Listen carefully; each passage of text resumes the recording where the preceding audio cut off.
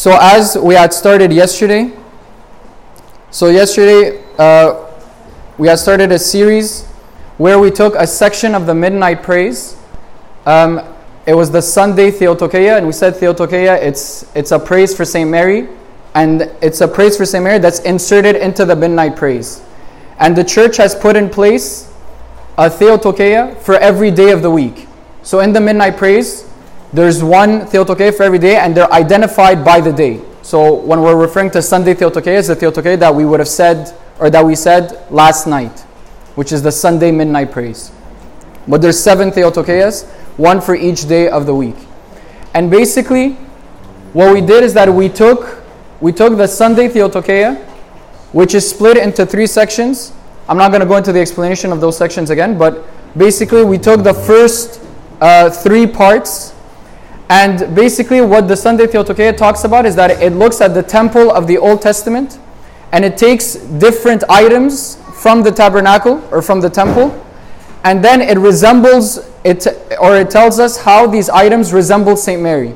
So basically what we did is that we took part 1, which talked about the tabernacle as a whole, and which talked about the tabernacle as a whole, and we saw how that resembled St. Mary, and then we took it a bit deeper to how can we resemble the tabernacle as well. And then the second part talked about the ark, and we did the same drill. And then the third part was the mercy seat. Again, I don't want to go like re-explaining everything just for the sake of the people that were there yesterday. So today we're going to go to part 4 of the Theotokeia. So basically we're going to read through it, and then we're going to take a couple of paragraphs to meditate on and to hopefully benefit for our spiritual lives.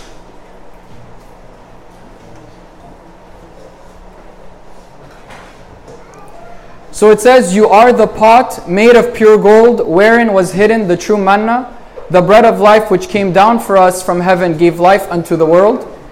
And then those 2 paragraphs, they are the first half of the chorus. So basically every part is split into 2, and the chorus or the refrain is composed of 2 paragraphs here and then 3 paragraphs at the end.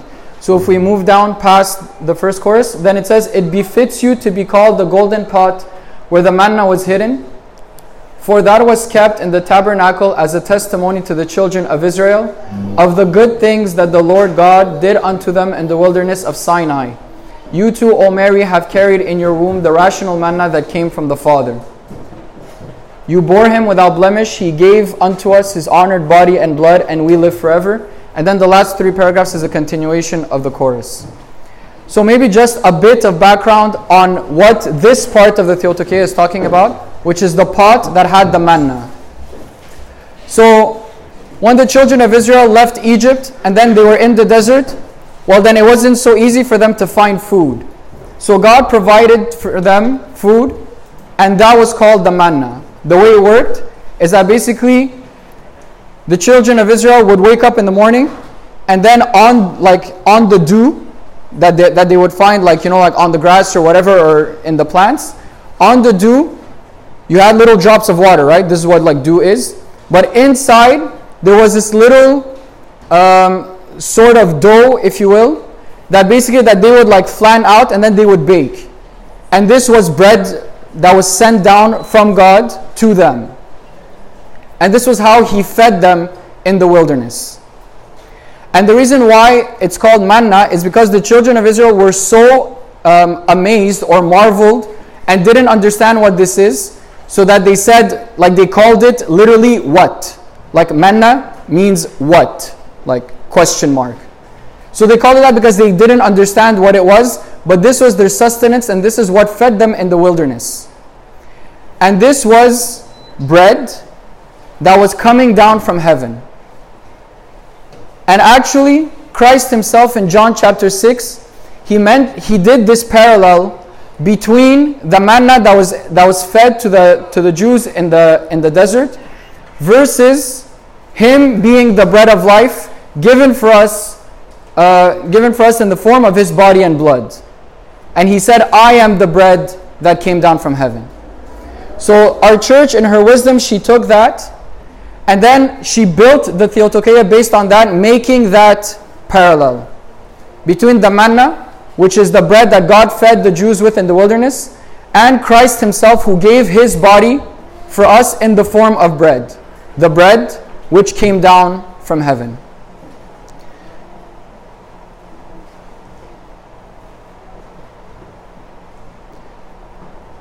Sorry.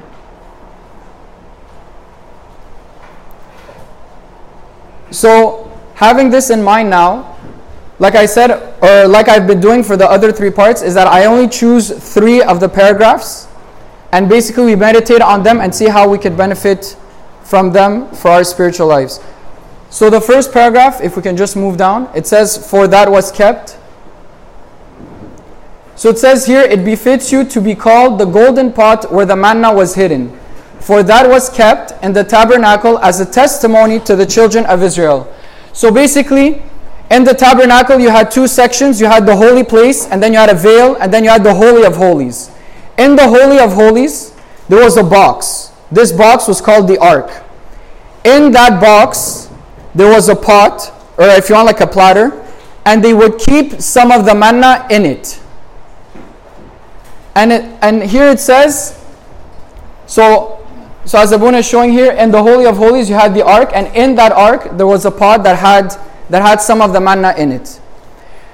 So the Theotokei is saying, and this is a picture of the Ark, and what you see, the cover that's on top, that's called the mercy seat. But the box underneath, that's called the Ark. So in that Ark, which was in the Holy of Holies, you had the pot and it had manna inside. So what it's saying here is that we are calling Saint Mary the golden pot, where the manna was hidden. If the manna, which was bread sent down from God from heaven, symbolizes Christ, who was the bread that came down for us from heaven, well then, the pot, which is what held the bread back then, well, Saint Mary is the new golden pot that held Christ inside of her. But what I want to bring your attention to, it says, "For that was kept in the tabernacle as a testimony to the children of Israel." What kind of testimony is the golden pot trying to make? Like when it says it was kept as a testimony, it's almost saying like it was kept as a statement. So that the children of Israel would always remember that there is someone who is going to take care of them, and there's someone who is going to feed them. No matter what the circumstance may look like, no matter how deserted the wilderness looks like, and no matter how bad the surrounding circumstances may look like, there is someone who's going to feed them. And this is what is needed in the building of our spiritual life, or in the building of our tabernacle, as we talked about yesterday. Is that as I walk through life, I need to develop that confidence that there is someone who's going to feed me, no matter what. Worry is maybe one of the greatest insults to God, because it's telling him that I have a problem, and I believe, or I'm not entirely sure, that you are bigger than my problem. I don't have that confidence that you are going to take care of me, therefore I worry. This is what worrying means. But God commanded that the golden pot with the manna would be kept as a testimony, so that they would keep in mind what was done with them. And maybe this is what is necessary for our spiritual lives, to constantly remember what it is that God has done for us, or the miracles that God has done for us, or those times where we thought that life was over, but God came through and gave us the solution, and all of a sudden everything was okay. It was kept as a testimony to the children of Israel, to remind them that someone is taking care of them. Christ, in the Gospel of St. Matthew on the Sermon on the Mount, he says, like when he's telling us, like, why do you worry? He says, "Behold the lilies of the field, how they neither toil nor spin, and assuredly I say to you, even Solomon was not arrayed like one of these." Or he says, "Look at the sparrows and look at the birds of heaven. They're not stressing. They're not stressing about what they're going to eat, yet your Father in heaven feeds them." I was telling Abuna, like I had heard a sermon, and the priest is saying, sorry, but the guy who takes time out of his day to feed birds, he has some free time. He's not the busiest guy in the world if he finds time to feed the birds. But if Christ or if God takes the time to feed the birds, well, how much more will He take time to feed us? And not just in the physical sense, but how much attention will He give to our needs? And as Christ said, for your Father knows the things you need of before you even ask Him. So why is it that we worry? Maybe it's because we have not kept the pot with the manna as a testimony to ourselves. Usually, what happens when we enter into a problem or into a struggle and we have no solution for it, the first thing the devil will do is make us forget anything else that God has ever done for us. Once we forget that God has ever done anything for us, then it's easier for us to fall into despair and to fall into discouragement and to think that God has abandoned me. What is required for us is to constantly remember that God is taking care of us and God will feed us no matter what the circumstance is, because we are His children. The pot that had the manna kept as a testimony to the children of Israel to always remind them that they are being taken care of. And in the life of Saint Mary, this was also apparent. In the life of Saint Mary, throughout all of her tribulations, whether it be the judging of people that saw her pregnant without marriage, or her walking 200 kilometers to go see Saint Elizabeth, or the fact that her child was under attack by Herod who wanted to kill him at any cost, throughout all of these, maybe the highest degree of stress that was maybe mentioned is that she pondered all these things in her heart. And we didn't hear of any other signs of distress from her, even though her circumstances were very bad and she was in a very tight situation. And maybe, actually I find it kind of funny when we read the story of when they went up to the temple and then Jesus lingered around and then they started walking back. With the camp, they started walking back. And then after a full day's journey, her and Saint Joseph realized that Christ isn't with them. And Christ was young at the time. He was 12 years old. So then they walked back another full day, and then they found Jesus in the temple asking questions and talking with the scribes and Pharisees. And then I just found her response so cute, because she's just saying, "Son, why have you done this to us?" And then I just had a side flash and tried to picture my mom. If she had started journey, let's say my whole family had come to Toronto. I'm from Montreal, yes. So imagine my whole family came from Toronto, and then my mom starts driving back, and after 3-4 hours she realizes I'm not in the car. I'm not sure her reaction when she comes back and finds me is gonna be, "Habibi, why did you do this to me?" I think when she comes back, I may not go back with her anyways. Right? But there's a difference between someone who's confident that God is taking care of the situation and someone, and I'm talking about me, my mom Ghalbana, she's cute. But I'm saying for me, I oftentimes think that all the circumstances of my life are in my own hands. When I worry, it's because I think that the matter is in my own hands. But what's very useful for us in the spiritual life is to split tasks with God.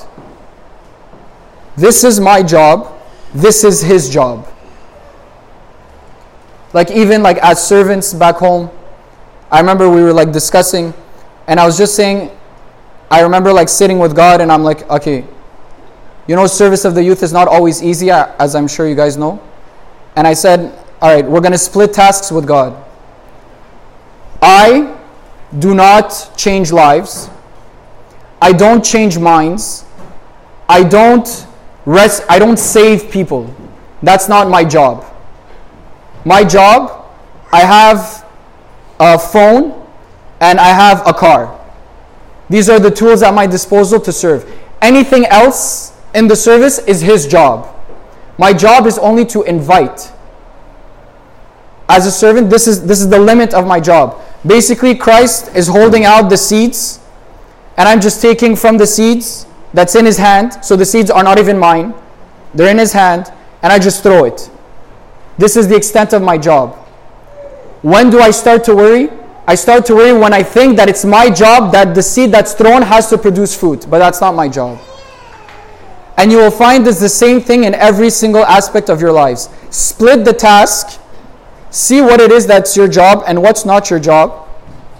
And those things that are not your job, which you will find to be the actual thing you're stressing about, entrust it to God and trust that He will take care of it. And once He does take care of it, keep it in your mind, in your heart, in your journal, as a testimony to yourself that God takes care of His children and He doesn't leave them abandoned. For that was kept in the tabernacle as a testimony to the children of Israel. The next paragraph is actually the one right after it. It says, of the good things that the Lord God did unto them in the wilderness of Sinai. Of the good things that the Lord God, so if we keep remembering the good things that God has done for us, well then what should be the automatic reaction? Is to be thankful. Is to be thankful for everything. And the church is very good at teaching us this when she says in the prayer of thanksgiving that we have in the Agbeya, we thank you for every condition, concerning every condition, and in all things. And even ritualistically in the church, every single ritualistic prayer starts with the prayer of thanksgiving. Wedding, funeral, unction of sick, ordination, whatever it is, everything starts with the prayer of thanksgiving, and we have learned that. We have learned that from the Bible.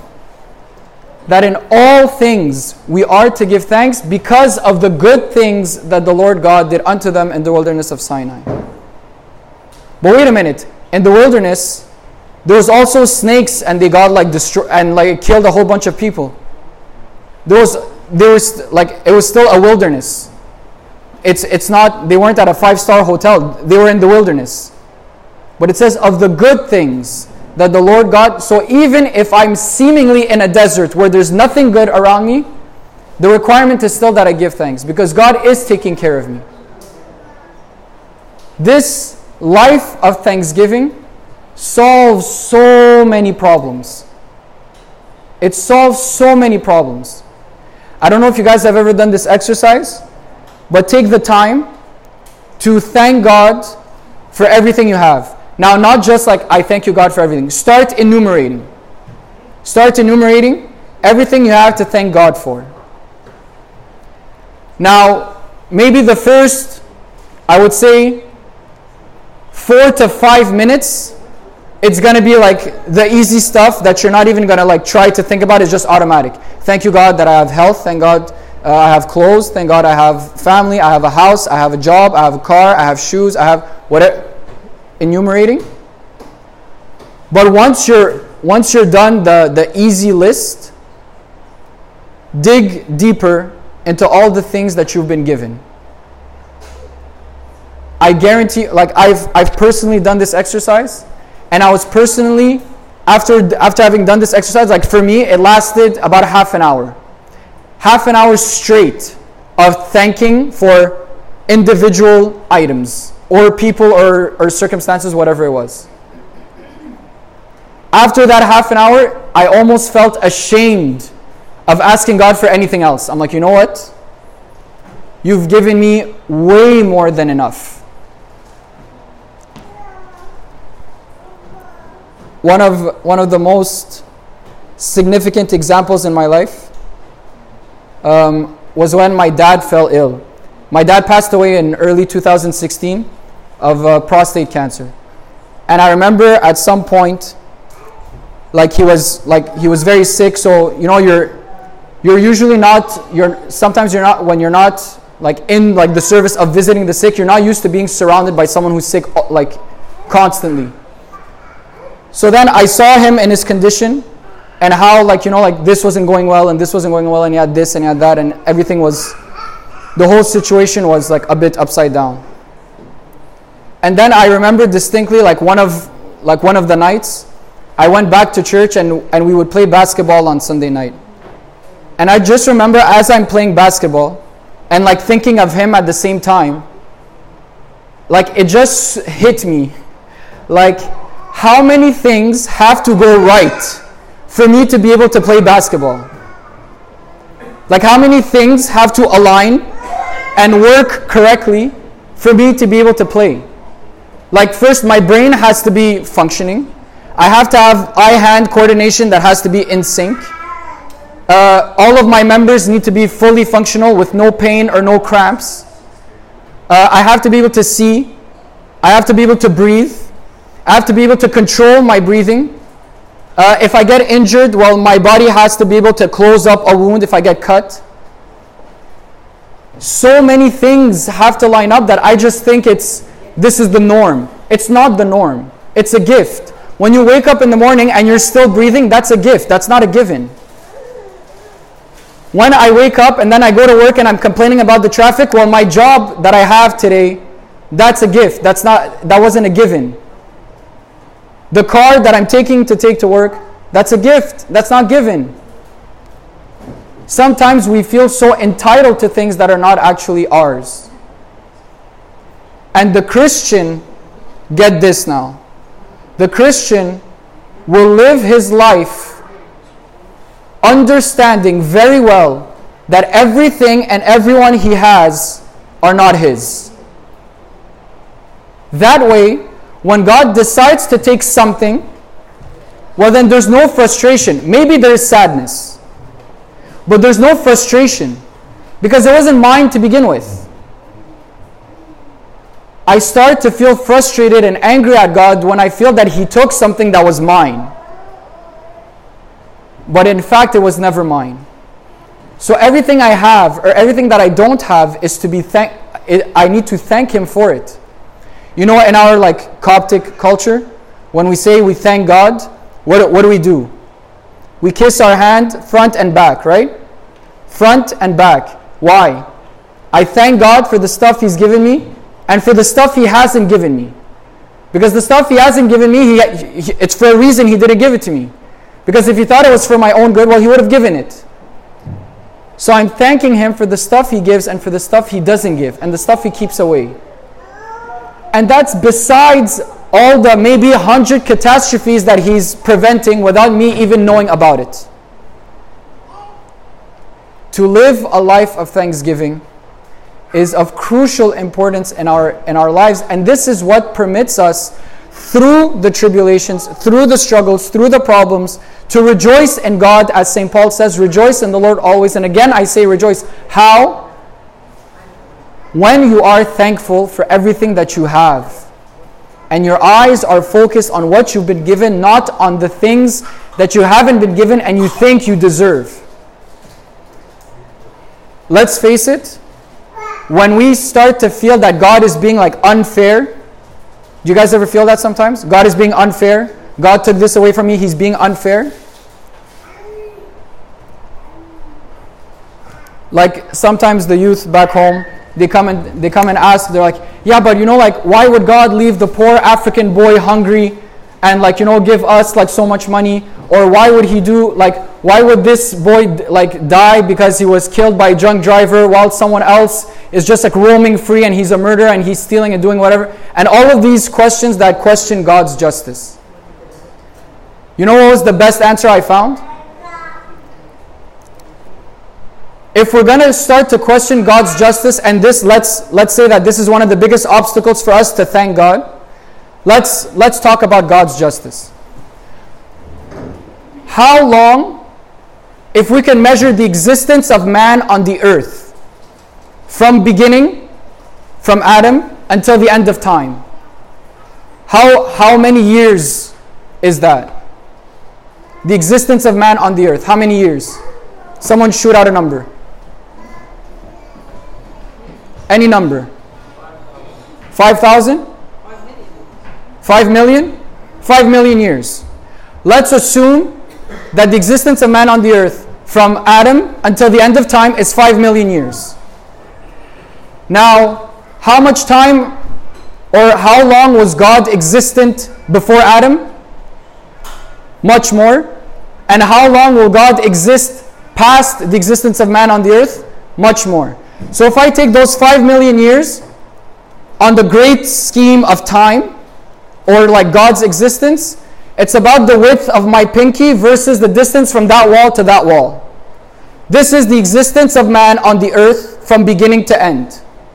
So outside of like the left side of my pinky to the wall, God's justice is not questioned. No one has a problem with it. Everyone is very happy with God's justice. And past the right side of my pinky to this wall, also God's justice is not going to be questioned, and everyone's going to be happy about it and no one's going to complain. So all of the complaining that we do, it's within the width of the span of my pinky. And not only that, this is 5 million years. So when we're complaining that God took away my dog, I'm basically zooming into a speck of nothing in the span of my pinky, while God is looking from the back. And I'm saying, oh wow, God is super unfair. That is so not nice. Why would he do this? I don't understand. Why would it be so unfair to me? He took away my dog.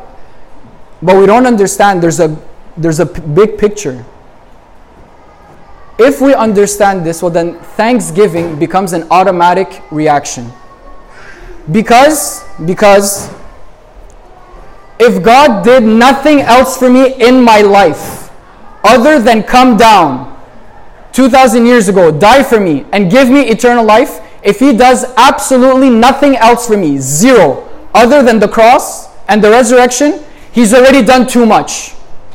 And he's already done more than I deserve. With this in mind, anything else he does above that is bonus. And with this, the life of thanksgiving becomes very easy. Of the good things that the Lord God did unto them in the wilderness of Sinai. The last paragraph we want to take, if you could just scroll down. It says, you bore him without blemish. He gave unto us his honored body and blood, and we live forever.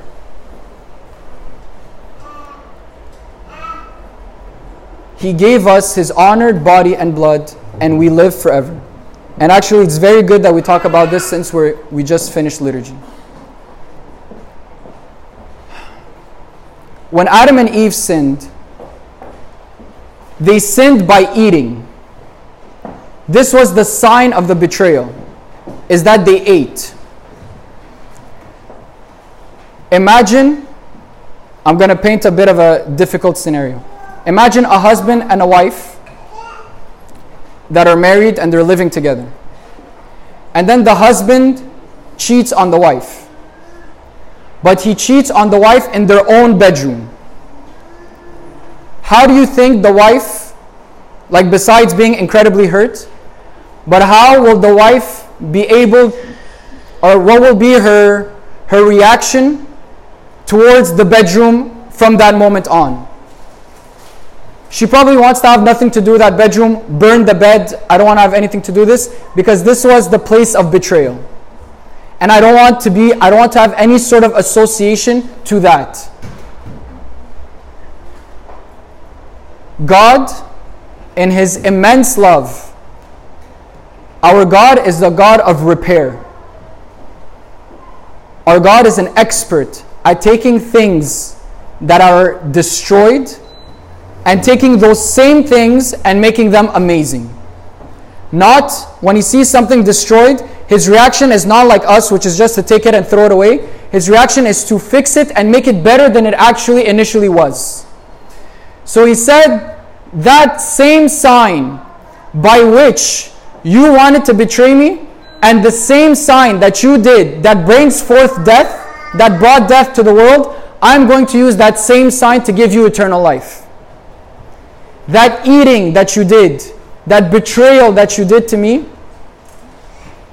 I'm going to transform that same sign, and the sign that gave you death, now that sign will give you life. You want to know what's more than that?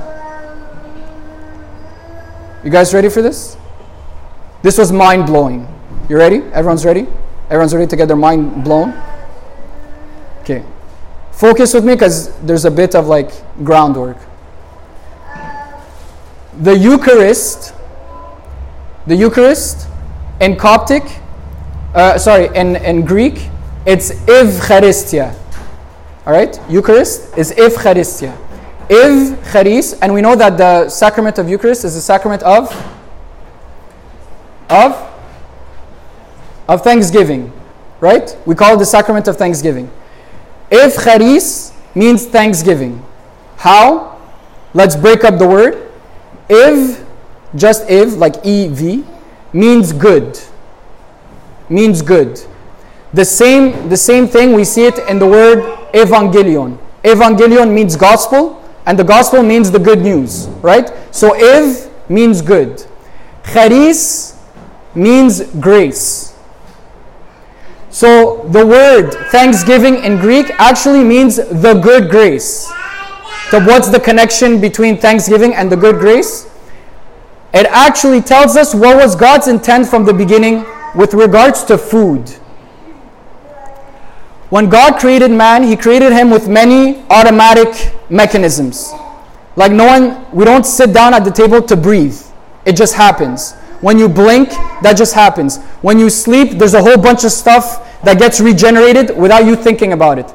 But food, God intended it to be a mechanism that you need to consciously make an effort to intake.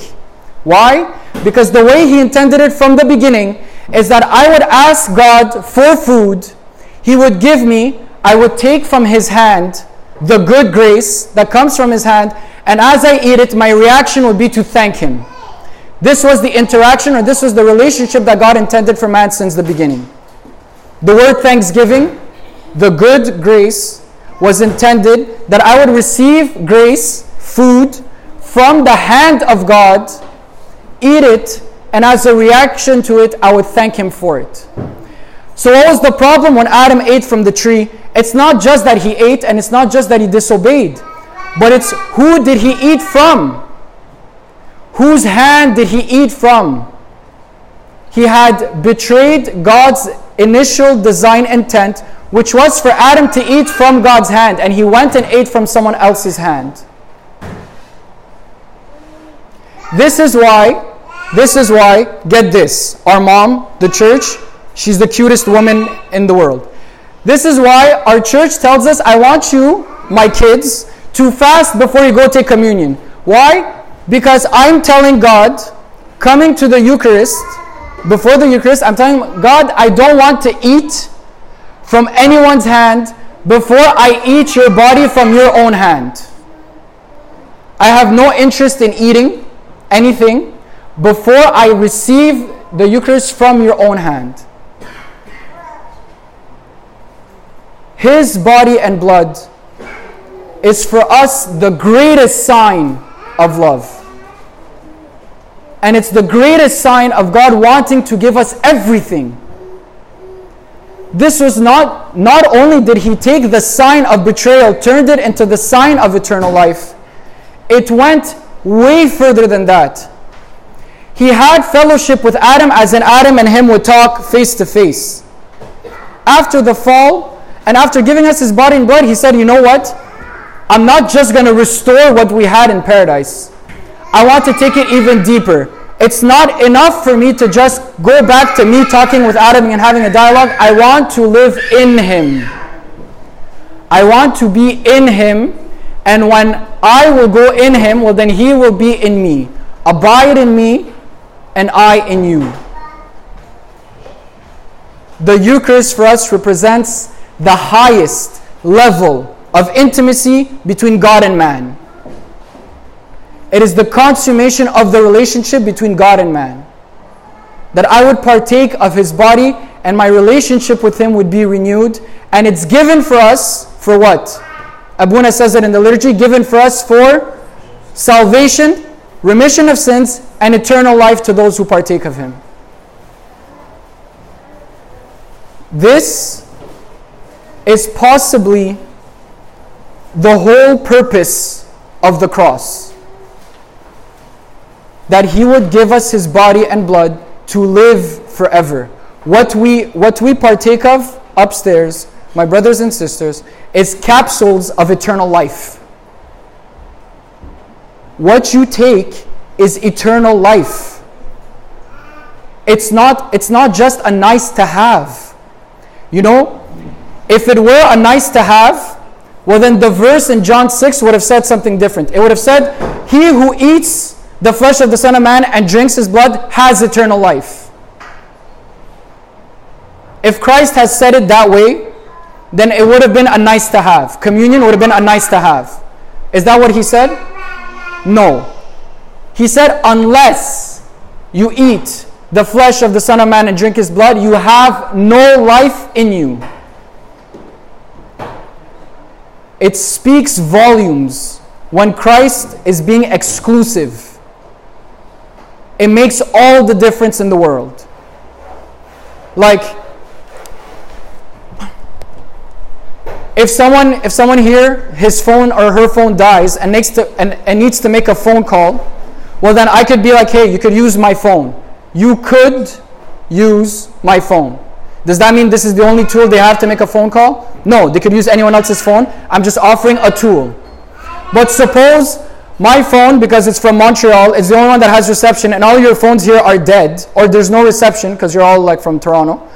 Well then and the person is stuck, needs to make a phone call, I'll be like, oh sorry, unless you use my phone, you can't make a phone call because no one else has reception. Very big difference. God, when He spoke about His own body and blood, He made it exclusive. He said, this is not just some nice option. This is a necessity. This is your lifeline. The blood that you partake of, it flows into your arteries and in your veins. And through it, we can hope to achieve one day what St. Paul speaks about when he says, it is no longer I who live, but Christ who lives in me. How? His honored body and blood, and we live forever. Notice how, like, grammatically, you wouldn't think, like usually it's like, He gave us His body and blood, and then we lived forever. But it says He gave us His honored body and blood 2,000 years ago, and it has an effect today.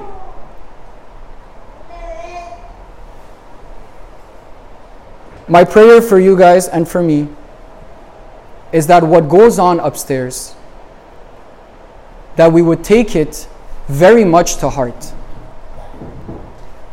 And not just like, yes, I should take liturgy a bit more seriously. No. Let's start to live and act as though what's going on upstairs is done for me personally. Personally.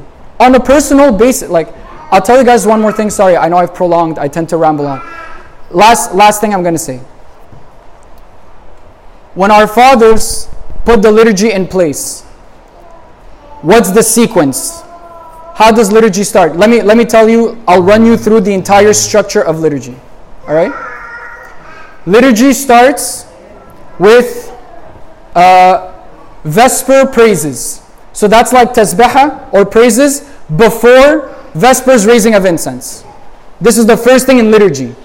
Vesper praises, and then you have Vespers raising of incense, and then you have midnight prayers, so from Agbeya, and then you have midnight praises, and then you have morning prayer, Agbeya again, and then you have morning praises, and then you have the morning raising of incense, then you have the liturgy of the word, then you have the liturgy of the believer, and at the end of all of this you have the distribution. You have communion. So it's one of two things. It's either our church fathers, when they came to establish all of this long sequence, had way too much free time and had no idea how to fill it, or they saw that this is the minimum preparation needed for us to partake of the body and blood. Minimum preparation required is this 7 or 8 hour session required for me to be ready to come and partake of the body and blood. Like, when I come to Abuna, I tell him, sorry Abuna, I came after the gospel, can I take communion? Everyone has circumstances, I'm not judging, I understand, and people who have kids, it's very hard. I'm just food for thought. When someone says, I came after the gospel, can I take communion? They think that they were late, like 5 or 10 minutes late. No, Habibi, you're 8 hours late. There was a whole sequence of stuff that happened before. For the sake of our preparation, to understand that what we are partaking of is no joke. The Eucharist must be central to our spiritual lives. And in the church, it is central to our liturgical life. Everything we do revolves around the liturgy. It revolves around us coming and partaking of this body. Why is our church intact and stuck together till today? Because we all partake of that one body. It's not just bread that we're eating. What we partake of is what makes us one. And we talked about this yesterday a bit. It's what makes Abuna John part of me and I am part of him. With this in mind, then how you view everyone in the church becomes completely different. Because I'm not viewing people as another person who attends the church I attend. No, this is now part of me.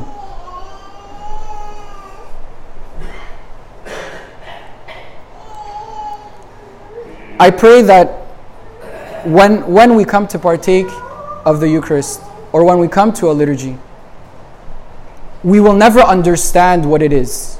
We will never understand the magnitude or the amplitude or the greatness of God's gift. But let us at least try. Let's at least try and make a conscious effort to understand or to really meditate a bit on what it is that we are coming and partaking of. So the 3 points, for that was kept in the tabernacle as a testimony to the children of Israel. So it's remembering that God is taking care of us and we have nothing to worry about for all the days of our life. The second paragraph was of the good things that the Lord God did unto them in the wilderness of Sinai, which is to live a life of thanksgiving. And finally, you bore him without blemish. He gave unto us his honored body and blood, and we live forever. To understand that what God has given us is something beyond this world, and he has given us eternal life in the form of bread and wine. Any questions or comments? Glory be to God forever.